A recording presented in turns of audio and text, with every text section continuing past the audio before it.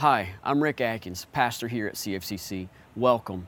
We hope you enjoy this sermon and that God uses it to grow you in your relationship with Him. Before we get started, our goal is not to replace your investment in a local church with online content. We were made for community.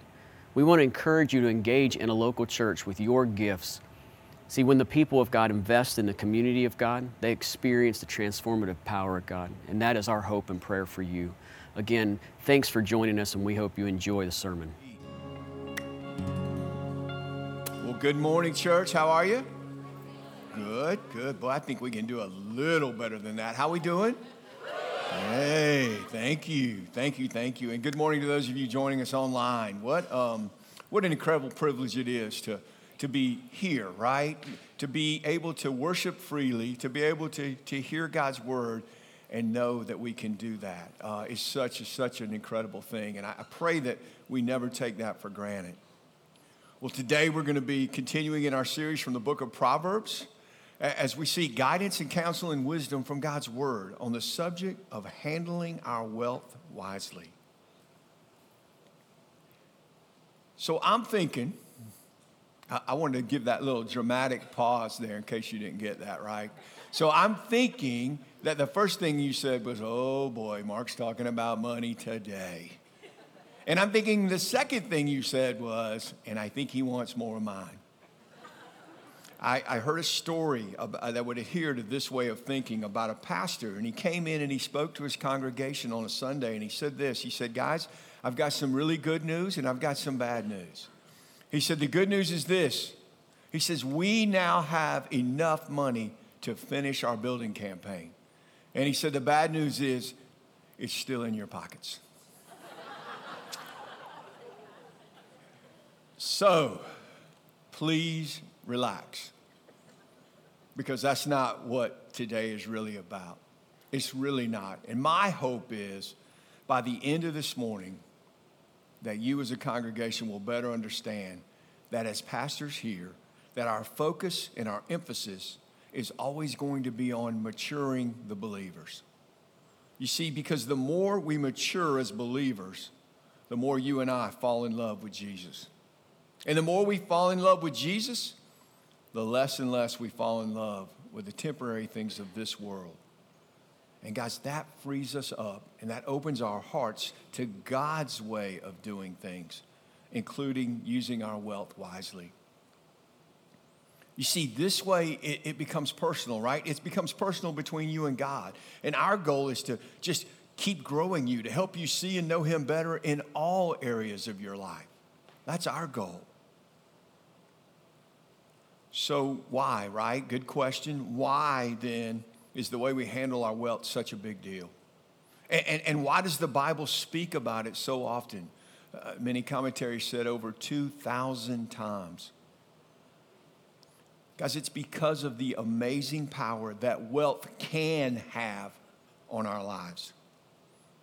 And the thing about this wealth power, it can be used for good and it can be used for evil. And how we use it either brings us closer to God or takes us further away. I think that fire and wealth are very similar in this respect. I think about what fire has the ability to do when used correctly. It's a great source of heat, right? It warms us. We use it to cook our food. It provides light in the darkness, and it's a great purifier. But when used carelessly, I think we all know that it can become totally destructive and devastating. And wealth has those same type attributes. When used God's way, wealth provides for our families, which is amazing. It helps us help others who are in need, and it provides a means for growing the gospel of Jesus Christ.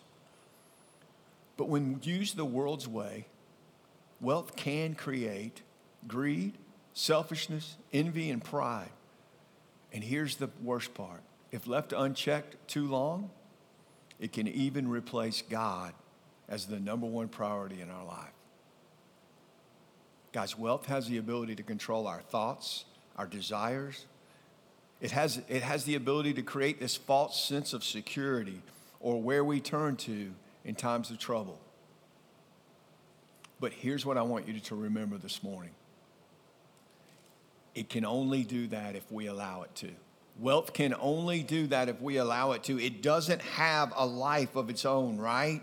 Wealth's not alive. It can't act on its own or think on its own. It can't decide to do good. It can't decide to commit crimes. Wealth can only do what you and I allow it to. And the Bible gives us such great examples of how this is done, both in a good way, in a godly way, and in an evil way. You see, it's that important because how we handle wealth shapes how we live. How we handle wealth shapes how we live. But I want you to know this. There are some things that wealth can never do. Let me give those to you. There are some things that wealth can never do. The first is this. It can never satisfy our souls. Ecclesiastes 5:10 says, whoever loves money never has enough. Whoever loves wealth is never satisfied with their income. This too is meaningless. Now, this is coming from King Solomon, the smartest, richest person of that time, and perhaps to ever be on the earth.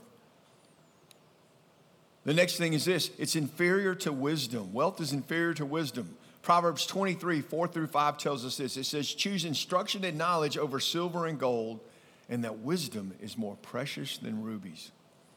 It's inferior to righteousness. Proverbs 11:4 tells us that wealth is worthless in the day of wrath, but righteousness delivers from death. In other words, no amount of wealth is going to give us eternal life. It is inferior to humility. Proverbs 16:19 says, it's better to be lowly in spirit than to share plunder with the proud. And the last one is it's inferior to the fear of God. Proverbs 15:16, better a little fear of the Lord than great wealth with turmoil. I saw this quote that I really liked. It's from J.P. Getty. He was the founder of Getty Oil. And he said this about wealth. He said, it's a lot like manure. If you don't spread it around, it begins to stink. And guys, wealth from God's standpoint, please hear this. Wealth from God's standpoint is so much more than money. Biblical wealth can be defined as the ability to experience and enjoy God's blessing. The ability to experience and enjoy God's blessings. That's the sense of inner peace and rest that we get regardless of the situation we're in. You remember the great example we have of Paul, that he's still in prison. He was able to have contentment even though he was in a Roman prison. I love this because no matter what our bank account looks like, knowing and living in a way that resembles Christ and knowing that God will never leave us or forsake us is a wealth that never runs out. So how do we do this, right? So if it's a big topic, it's important. How do you and I handle wealth God's way? That's what we're looking at today. And first and foremost, I want to tell you this. We have to understand who all wealth belongs to.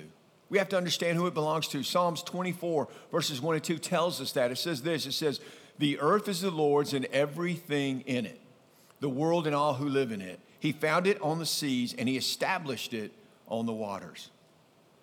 What's that saying is what? It's all God's. It's all God's. And because of that, you and I are called to be caretakers or stewards of all that has been given to us. I love this definition. Listen to this. This is a definition of stewardship. It says this, a person who manages things that belong to someone else. See, that's us. That's us, right? That's what we do. We are to manage all that belongs to God. He gave us that in Genesis. And guys, when we're able to see it that way, when we're able to understand it that way, then our wealth, our investments simply become an extension of His will. Now it becomes not so much about how much we possess, but how we use and care for all that has been entrusted to us. Let me do this. I want to give you two examples that I want you to check out. And these examples are prayers to God. And I want you to see how evident it is. One understands that it all belongs to God, and the other doesn't. Now, in this first example, I am definitely dating myself It is a very old movie. I got to watch it with my dad when I was little, and when I watched it a little later on, I enjoyed it even more. So if you've never seen it, check it out. But it's a movie that's called Shenandoah. And it's starring Jimmy Stewart, right? And he is saying this prayer at Thanksgiving with the family around the table. And I want you to listen to what his prayer sounds like. Check out the screens. Lord, we cleared this land. We plowed it, sowed it, and harvested. We cooked the harvest. It wouldn't be here. We wouldn't be eating it if we hadn't done it all ourselves. We worked dog bone hard for every crumb and morsel, but we thank you just same anyway, Lord, for this food we're about to eat. Amen. Whew. So, I want you now to listen to this prayer from King David. I want you to compare the two. I hope you could hear that, but I want you to compare the two here. This is a prayer from King David as he's addressing the Israelites. And what he's doing, he's addressing them because he's explaining to them what he's about to give to help his son Solomon to build the temple. And it's in Chronicles 29:3. And he says this, he says, I now give my personal treasure of gold and silver over and above all that I've provided. 300 talents of gold and 7,000 talents of refined silver. Guys, that's a small fortune. And for a minute, you start thinking, well, this is David becoming a little proud, right? He's kind of proud of this. But when you listen to his prayer in verse 14, it is unbelievable. Listen to what he says. He says, but who am I? But who am I and who are my people that we should be able to give as generously as this? Everything comes from you, Lord, and we have given you only what comes from you. Do you see the difference? Can you see the difference in the two? Because Jimmy Stewart's character, like many, many today, believed that he and his sons, that they did everything needed to produce the food that they were about to eat. So when that is your thoughts, the truth is you don't really need God. But I think he forgot a few things this morning, guys. I think he forgot who made the sun. I think he forgot who put the nutrients in the soil and who created rain to water those plants. Oh yeah, and who created he and his family. But you see David's prayer, David's acknowledgement that it was all God's and that he was simply giving back a piece of all that had been given to him. You see, that proper perspective, it gave him that proper perspective. And so now he's not giving out of guilt. He's not giving out of a sense of duty, but out of a heart of love. That's our prayer. That's our prayer, that we will give out of a heart of love for all that God's done for us. Not just in our money, but in everything we do in life. So 2 things for this fourth point I really want you to remember. It's all God's, and we are just stewards of it all. And wealth is so much more than just money. The second point I want you to hear today from is this, is that for you and I to use wealth wisely, we have to keep growing and remembering who God is. We have to keep growing and remembering. We said this earlier, as you and I continue to grow and mature in God's word, we fall more in love with him. And as that happens, not only do we not forget, but we continue to remember all that he does.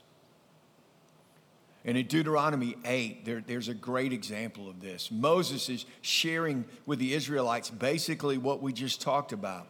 And he's sharing the importance of never forgetting God because God is about to give them this incredibly fertile promised land. This is he knows what may be happening soon, and he's concerned about how they'll handle it.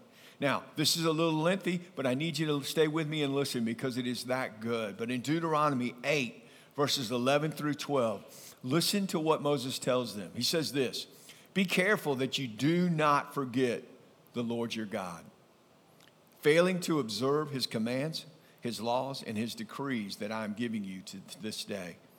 Otherwise, when you eat and when you are satisfied, when you build your fine houses and settle down, and when your herds and flocks grow large, and your silver and gold increase, and all that you have is multiplied, then your heart will become proud, and you will forget the Lord your God, who brought you out of Egypt, out of the land of slavery. He led you through the vast and dreadful wilderness, that thirsty and waterless land with venomous snakes and scorpions. He brought you water out of a hard rock. He gave you manna to eat in the wilderness, something your ancestors have never known, to humble and test you so that in the end it might go well with you. You may say to yourself, my power and the strength of my hands have produced this wealth for me. But remember the Lord your God, for it is he who gives you the ability to produce wealth, and so confirms his covenant, which he swore to his ancestors as it is today. And then he leaves them with this warning. And he says this: if you ever forget the Lord your God and follow other gods and worship and bow down to them, I testify against you today that you will surely be destroyed, like the nations that the Lord destroyed before you. So you will be destroyed for not obeying the Lord your God. Heavy. But you see, Moses knew. He knew that it was human nature, guys, that in times of plenty, that we often take credit for our prosperity. And we become proud that our hard work and our cleverness has made us rich. And see, what happens then is what God meant to be a blessing becomes a curse. Guys, that's why spending time with God is so crucial to the growing believer. Because if you and I are hearing the truth daily, we're remembering as well. Now, I think you would agree the vast majority of Americans are wealthy monetarily, right? They're wealthy monetarily when compared to the rest of the world. And guys, it is so much easier that when you open up your refrigerator and it is absolutely full of food, to forget to thank the one who made it possible, versus someone who doesn't eat that day unless God provides. There's a difference there. And because he is our creator and knows our tendencies, God gives us this great reminder in Deuteronomy. Please, church, may we never forget how truly blessed we are, and may we never forget who makes it all possible. The third point for handling wealth God's way is this: it's continuing to stay generous. We have to continue to stay generous. And this goes back to something that both Tyler and Rick have spoke on in the last couple of weeks concerning our heart, because the heart controls everything, right? And it was in the Gospels, one of the teachers of the law asked Jesus a great question. He said this, he said, of all the commandments, which is the greatest? Pretty good question, right? Of all the commandments, which is the greatest? And it's in the Gospels in different places, but in Mark 12:30, I love what Jesus said. He said this, he said, love the Lord God with all your heart, with all your soul, with all your mind, and with all your strength. The second is this: love your neighbor as yourself. Guys, do you see the order there? Do you see that order there? The only way you and I are ever going to be able to love our neighbor as much as we love ourselves is by first loving God with everything we have and with everything we are. You see, because when that's happening, it's now God who is changing and transforming everything about us. And he's doing that at whatever speed he desires so that you and I can become who he's created us to be. And guys, a huge part of that is this. A huge part of that is how we love and care for others. But what you have to understand, this is not natural. This is not something that we're going to do every single day. This is supernatural. And that's the only way it's going to happen. And guys, when our hearts are truly being transformed by God, what I want you to know is everything else follows. When we get this right, everything else follows. And now our wealth simply becomes just another tool, in the toolbox that God's provided. And we use it for his glory. I want you to know this. Guys, God doesn't need our wealth, right? He doesn't need our money. He wants so much more than that. You see, he wants it all. He wants everything about us. He wants our hearts. He wants our dreams, our desires, and our love. And when that's happening in our lives, you and I now have the ability to not only use wealth wisely, but also everything else that he's given us. And then and only then, he gives you and I the greatest privilege in the world. He gives you and I the privilege of sharing Christ with a lost world. And guys, that's when you and I become among the most rich and wealthy people in the world. It is an incredible, incredible thing to know that we have the ability to share Christ, the Savior of the world, with other people. So let me ask you this. So how do we do this, right? We've talked about, how do we do this? How do we use wealth wisely? Because we know that there is a whole lot out there. But how do we do this? And it really boils down to this. We keep the first thing first. We keep the first thing first. That means that God has to be the number one priority in our lives, right? God has to be in charge of everything we have. He has to be the number one priority in our lives, because if he's not, there will be a weakness. I love this. Jeremiah 9:23 through 24. It says this. This is what the Lord says. Let not the wise boast of their wisdom, or the strong boast of their strength, or the rich boast of their riches. But let the one who boasts boast about this, that they have the understanding to know me, God. To know that I am Lord, who exercises kindness, justice, and righteousness on earth. For in this I delight, declares the Lord. Church, let's do this. Let's allow God to show us not only how to use our wealth, but every other gift that he's given us. Let's turn that over to him, and let's see what he has in store for us. Remember, we said this earlier. We can only do this. We can only live this way when you and I allow Jesus Christ to take over every aspect of our lives. You see, that's a journey that never ends. That's a journey that keeps happening until the day he calls us home. But as that's happening, guys, he changes how we see, he changes how we feel, he changes how we love, and he changes how we speak. And that is truly what wealth is all about. The ability to experience and enjoy God's blessings. When is the last time that you just woke up in the morning and you looked around and you realized how blessed you are? When's the last time that you understood that you sleep in a bed and a lot of people in the world are still on a floor? When is the last time that you went to the restroom and understand that that is indoor? When is that last time that you just looked at whatever it is God's given you and have been so thankful for it? You see, that's when we're keeping the first priority, when we're keeping the first thing first, that's how we begin to live. And we focus on all that we do have instead of all that we don't. Think about this. Let's say today that you lost your checkbook.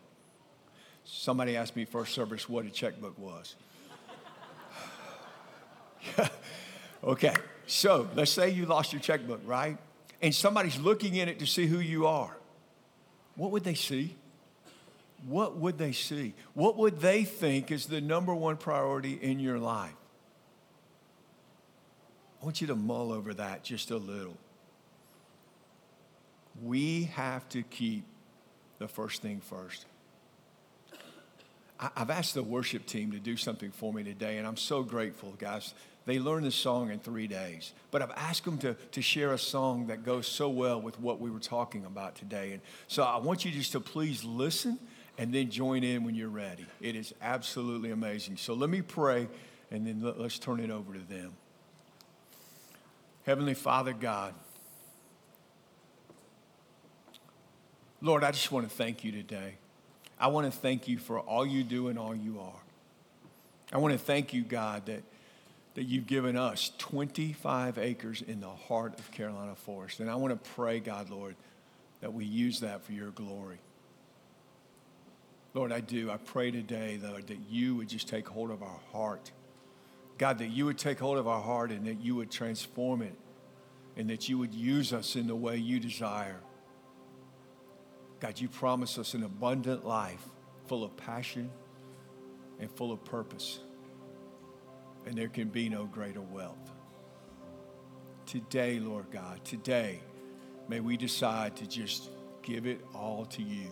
May we decide and know that you love us and that you know and want what's best for us.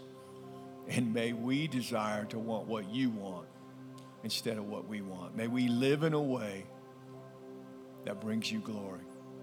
God, we love you. We thank you for this day. And it's in Jesus' name I pray. Amen.